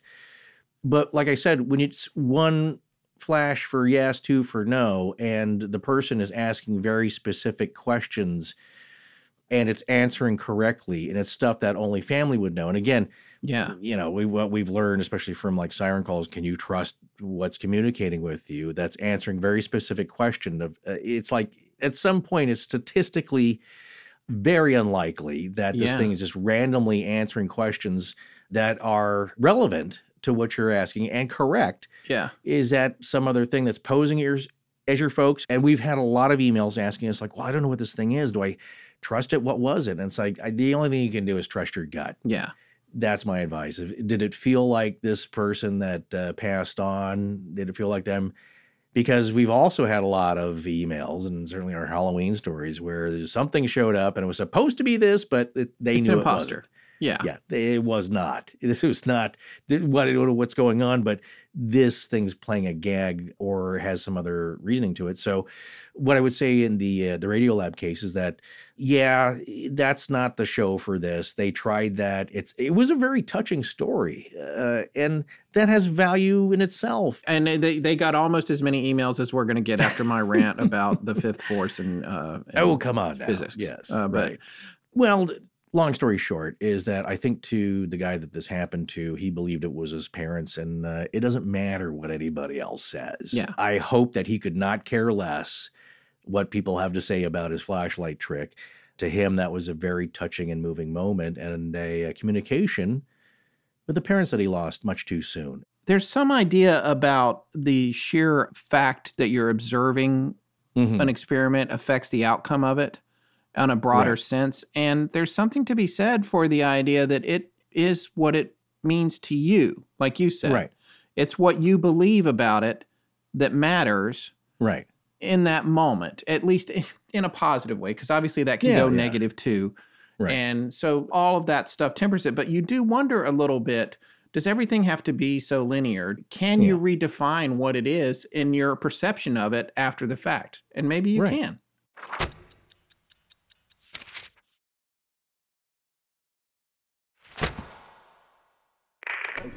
Hi, I'm Paul from Kentucky, and you're listening to Astonishing Legends with Scott Philbrook and Forrest Burgess. Now, back to the show. Now, the difference also, like with the vertical plane, is that whatever that phenomenon was that they were purportedly communicating with from the 1560s, I believe, or latter 16th century, is that they did strike up a friendship with Lucas/Thomas. And here's another interesting point. There were inconsistencies with that story as well. And here they planted inconsistent items in the story, things that were seeming to me to be anachronistic as a control mechanism to see, is this thing saying what we said, or is it getting it actually right? Well, there was actually that one case where they asked him, had he visited St. Petersburg? And he said yes. And then the group later learned that they had not known at the time of the first question that St. Petersburg didn't exist in his time. It was, in fact, a swamp. Nevertheless, when at a later date the question slipped in, did you visit St. Petersburg? The answer came again as yes.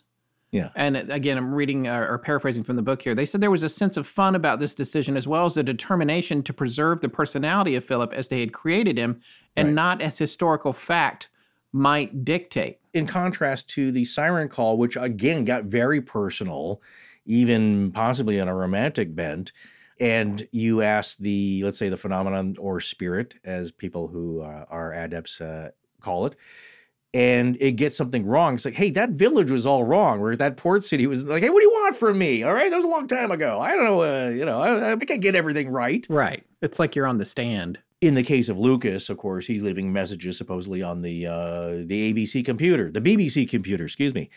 And in this case, it's just one knock, two knocks. Yes.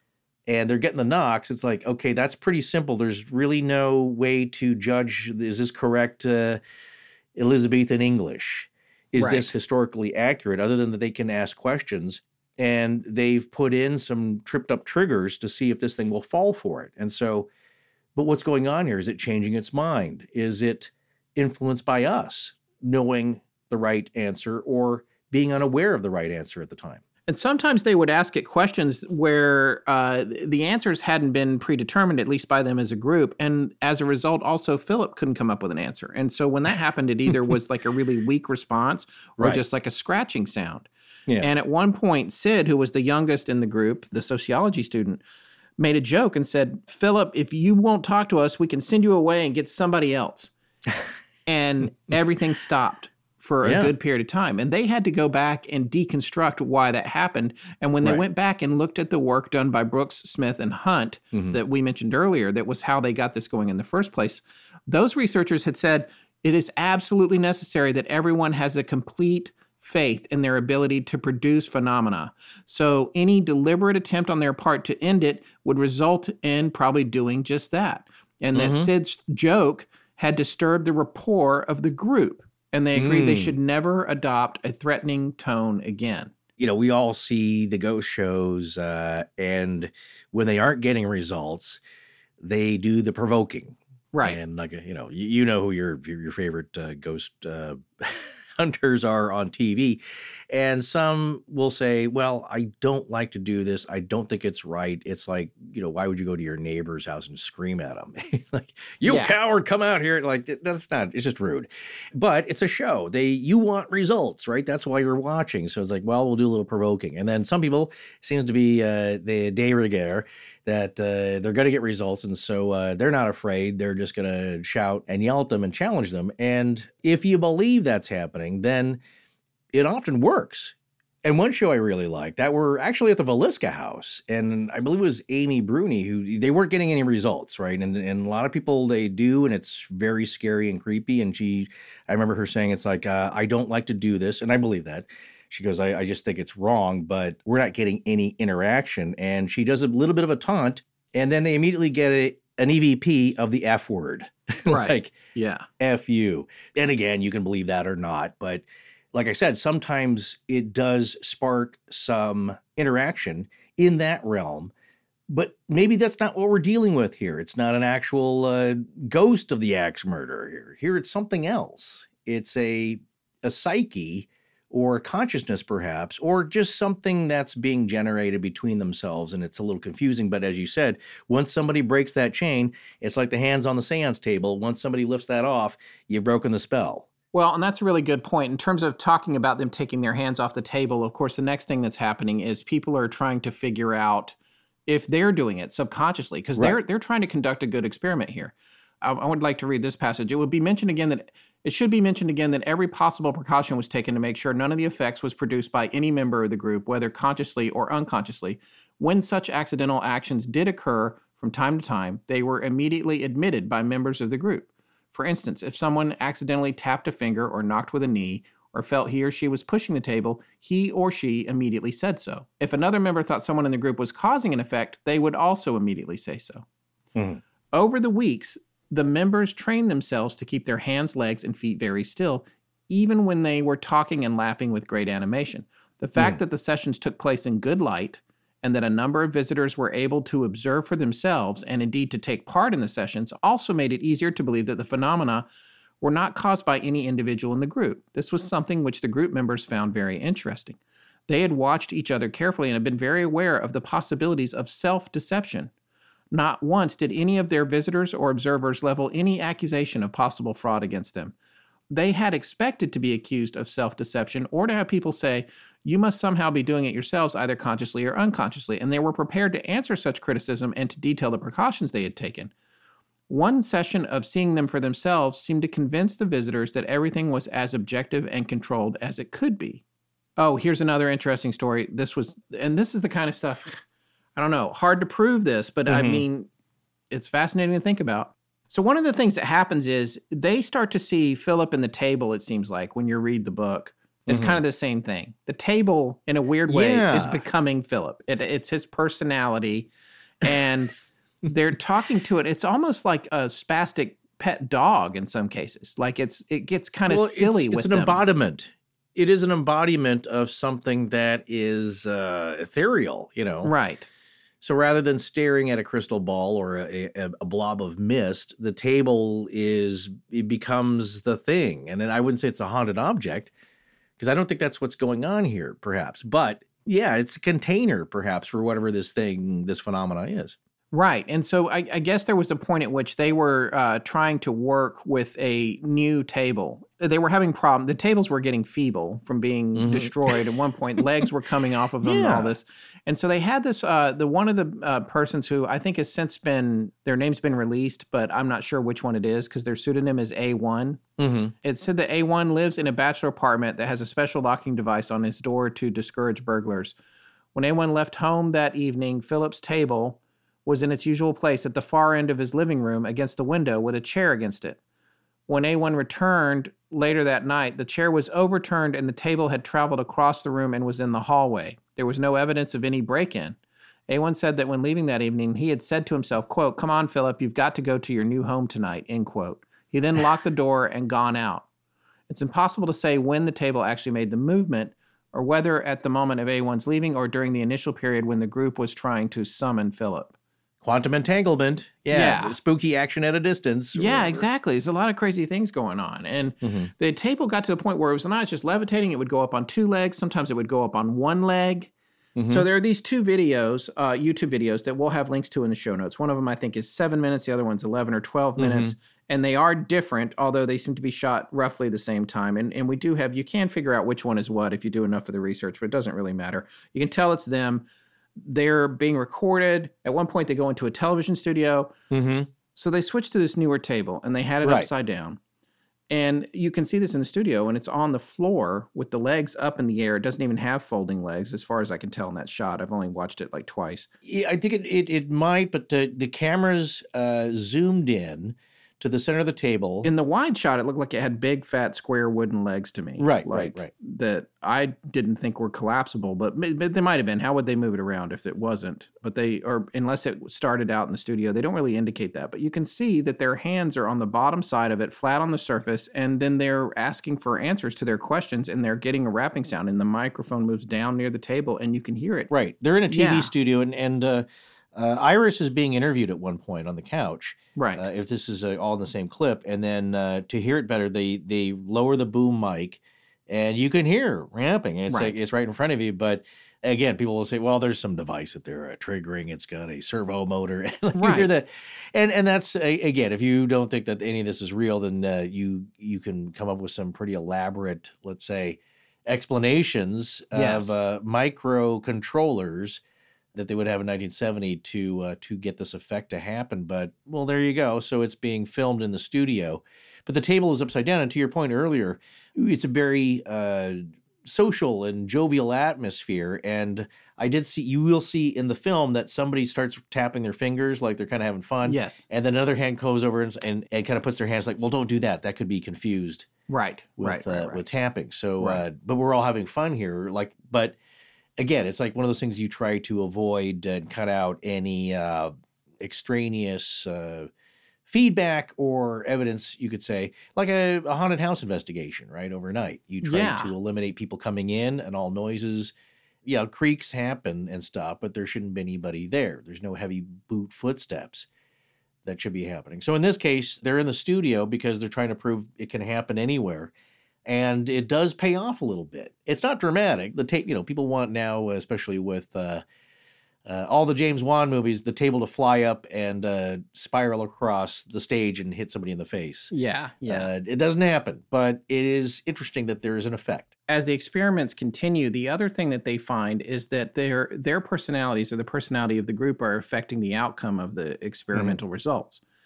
So one of these cases was when they were talking about Sue, who was actually Margaret Sparrow. She was someone who didn't like the smell of cigarette smoke. And so when she was present, if they were to ask Philip the question, do you like smoking? The answer would be no.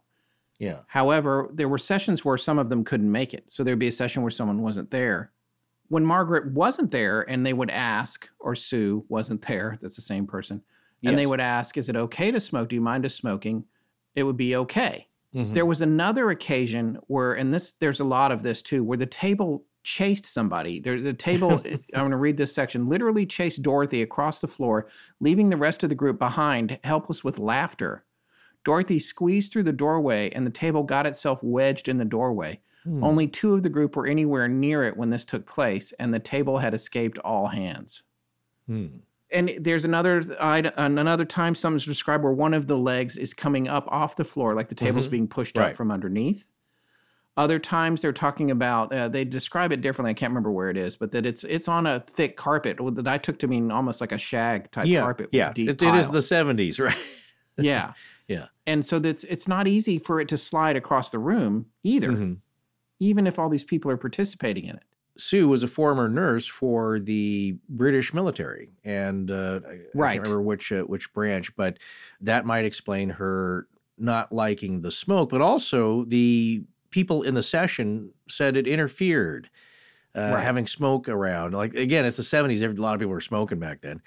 Like with incense, it's very much part of the spiritual practice. Even in the Catholic Church, you can see the swing of the frankincense going there, or just lighting of incense for cedar and sage and doing smudging. So smoke is a very prominent aspect, but it's also interfering with this with some folks. And that because remember, they said that they saw some kind of haze. Some people reported a haze or a feeling of a breeze upon them. Yes, a breeze, specifically on command. Yeah. A breeze had passed through the room into somebody's face, I believe. Yeah. And so that's interesting. And then the other thing was the changing personality of Philip. Right. And how it depended on who was present, which of course makes sense because they all created him. And so it had to have some sort of connection to their personalities and the work that they had done trying to paint the picture of who Philip was, which, and again, we come back, you get down into this road and you go just as far as they did. Imagine they're a year and a half in, and they've been convincing themselves that this is a real person. They're probably lying to themselves about it at this point. Yeah. So now, and we're this far just into this part of this story. We're sitting here talking about it like it's a person too, from talking about it for a minute. But it's not. So what is it?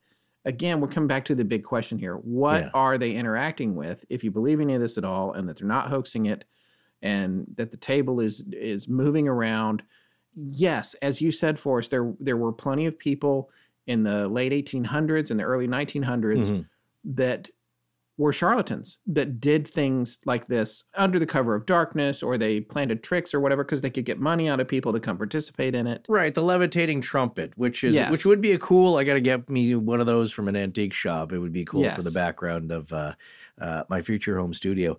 But yeah, they would have different things, and they would say like, well, the trumpet works best because whatever, we can get that to levitate or rattle. It's like, really? Are there certain items that work better? What is it about tables? Right. I think for some of the charlatans, and this is the other point, is that I can't remember who, again, this may be the Watsika story, was that... Which, by the way, was 100 years before this. Right. Exactly. And there was a woman who was very popular at the time, not Leonora Piper, I don't believe, but somebody like that. And of course, you do it in total darkness.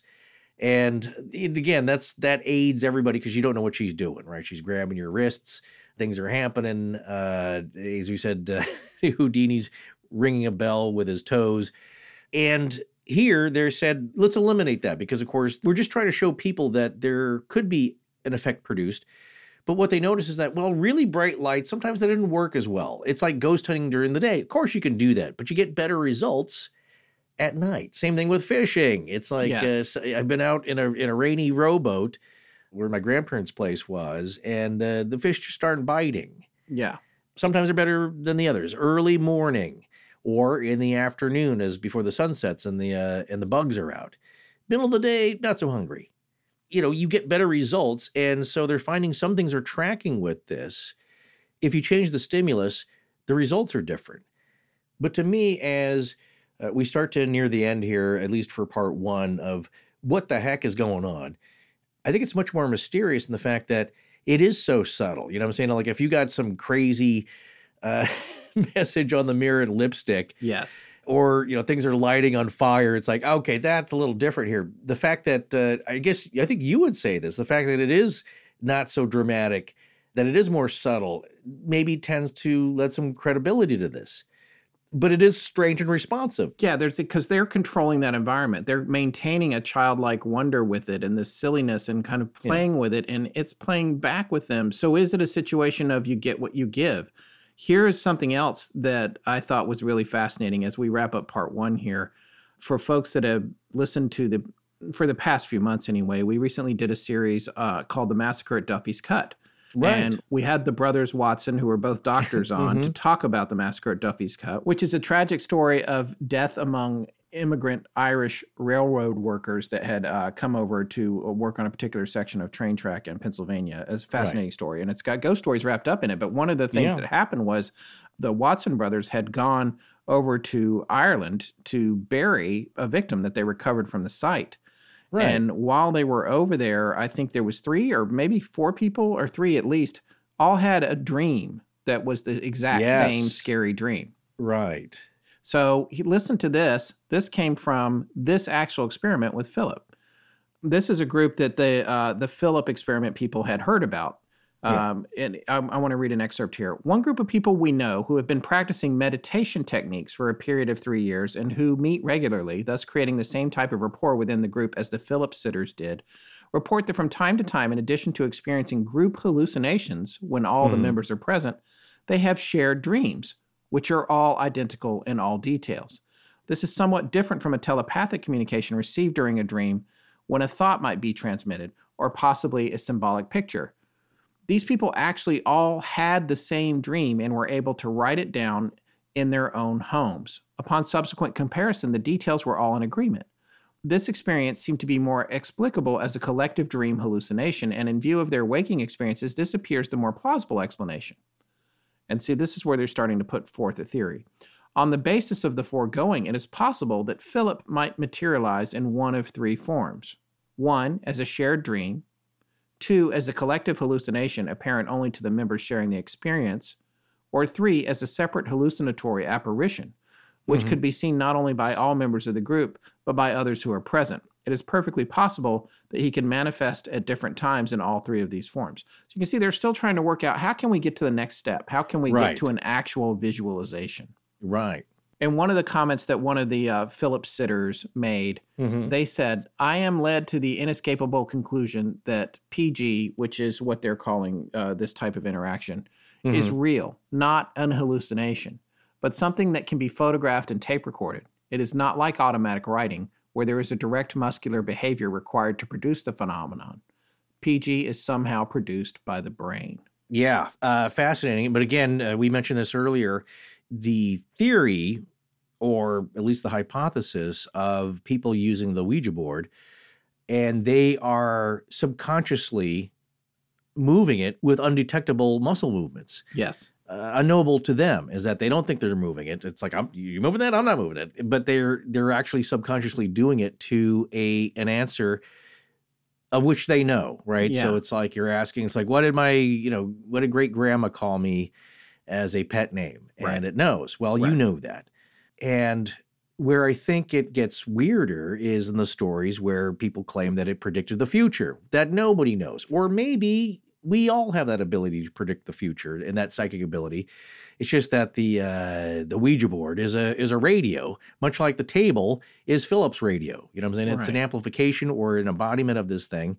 And through that, you're communicating with the phenomenon, which just resides in our own psyches, in our own subconscious, which is very powerful. But that's also, we talk about Watsika, it's like in the case of the Watsika Wonder and the researchers, scientists of the time, the psychologists and investigators like Dr. Richard Hodgson, they thought that there was a genuine phenomenon that is possibly connected to those who have passed.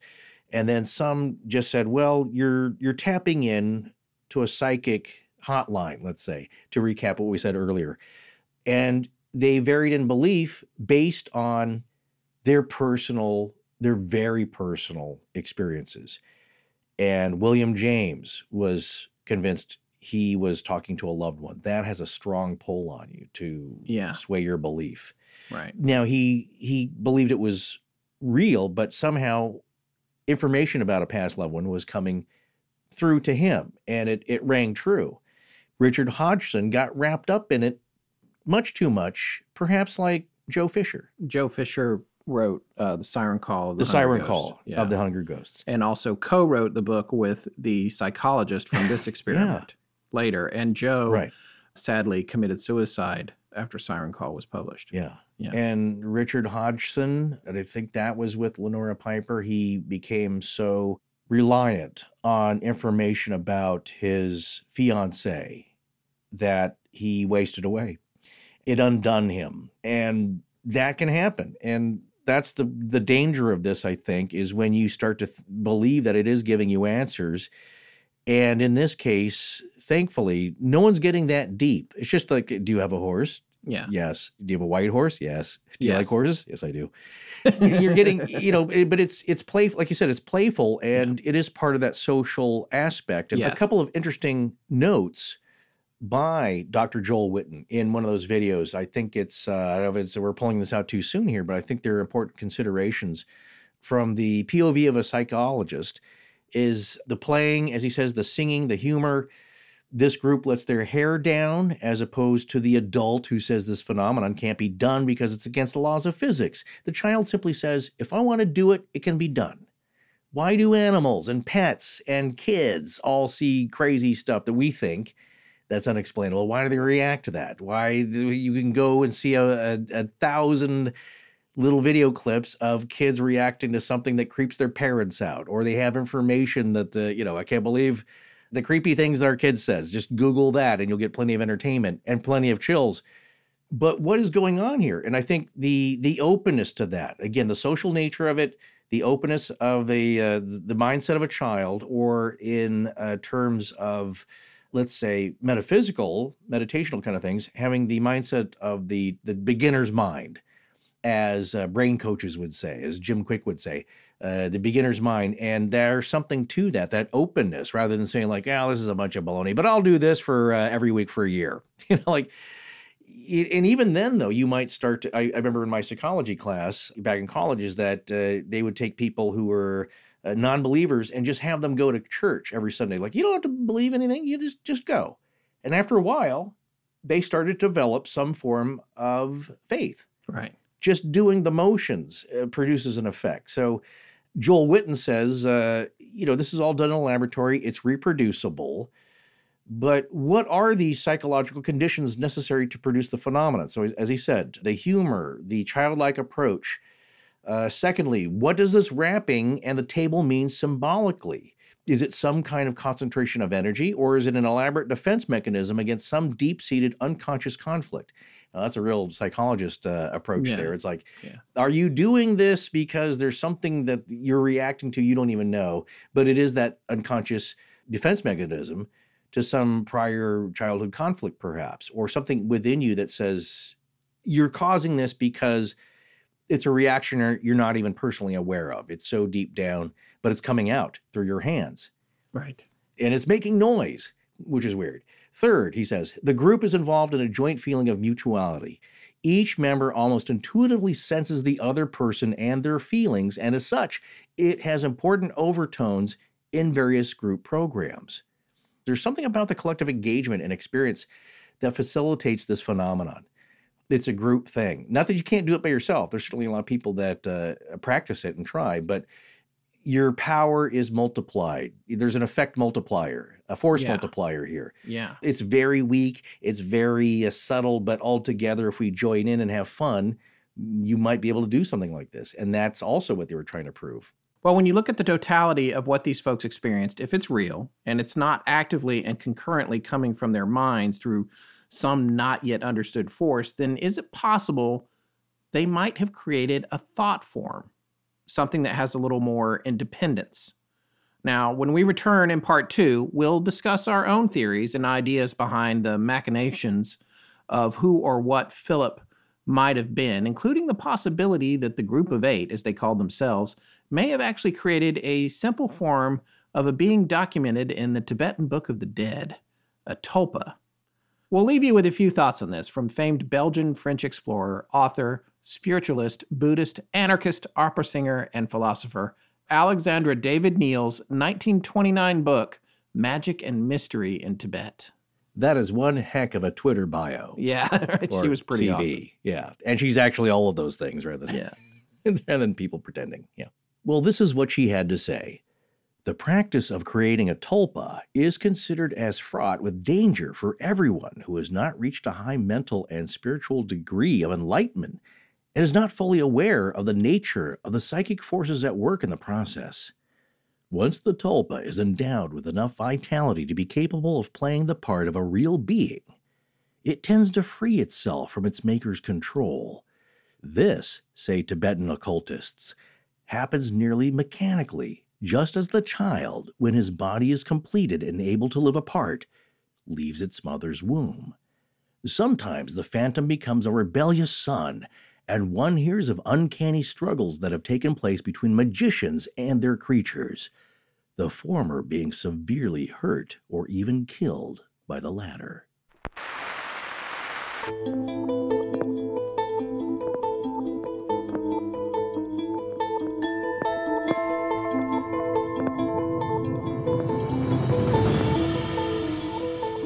That's going to wrap up part 1 of our series on Conjuring Philip. We'll be back in 2 weeks with part 2.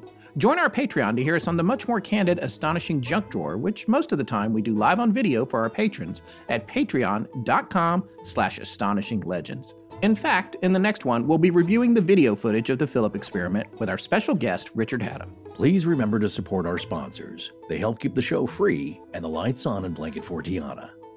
Hi, My name is spelled. Hi, I'm Marley Van Orden. galaxy-wide in perpetuity. Galaxy-wide in perpetuity. In perpetuity. Astonishing Legends is edited by Sarah Voorhees Wendell at VW Sound and co-produced by Tess Feifel, who is also head of research and the social media manager. Special thanks to our announcer, John Bolin. Our theme, which is available as a ringtone, was composed by Judson Crane at foundermusic.com, and our sound design and additional composing is by Ryan McCullough. Our logo was created by Tommy Beaver Design, and our animated graphics for social media and YouTube are done by Joshua Sloan at deadstreetproductions.com. Every episode going back to September of 2020 has a transcription available on its corresponding webpage at our website. Earlier transcriptions can be made available upon request to astonishingcontact@gmail.com. Astonishing Legends would not be possible without you, our listeners. Visit our store at astonishinglegends.com or interact with us and other listeners on Instagram, Twitter, Discord, Facebook, and YouTube. You can also visit us at patreon.com/astonishinglegends, where patrons have access to additional bonus content, including the Patreon exclusive show, Astonishing Junk Drawer, which is available every week. The main show is not. No part of this show may be reproduced anywhere without permission. Copyright Astonishing Legends Productions. Good night.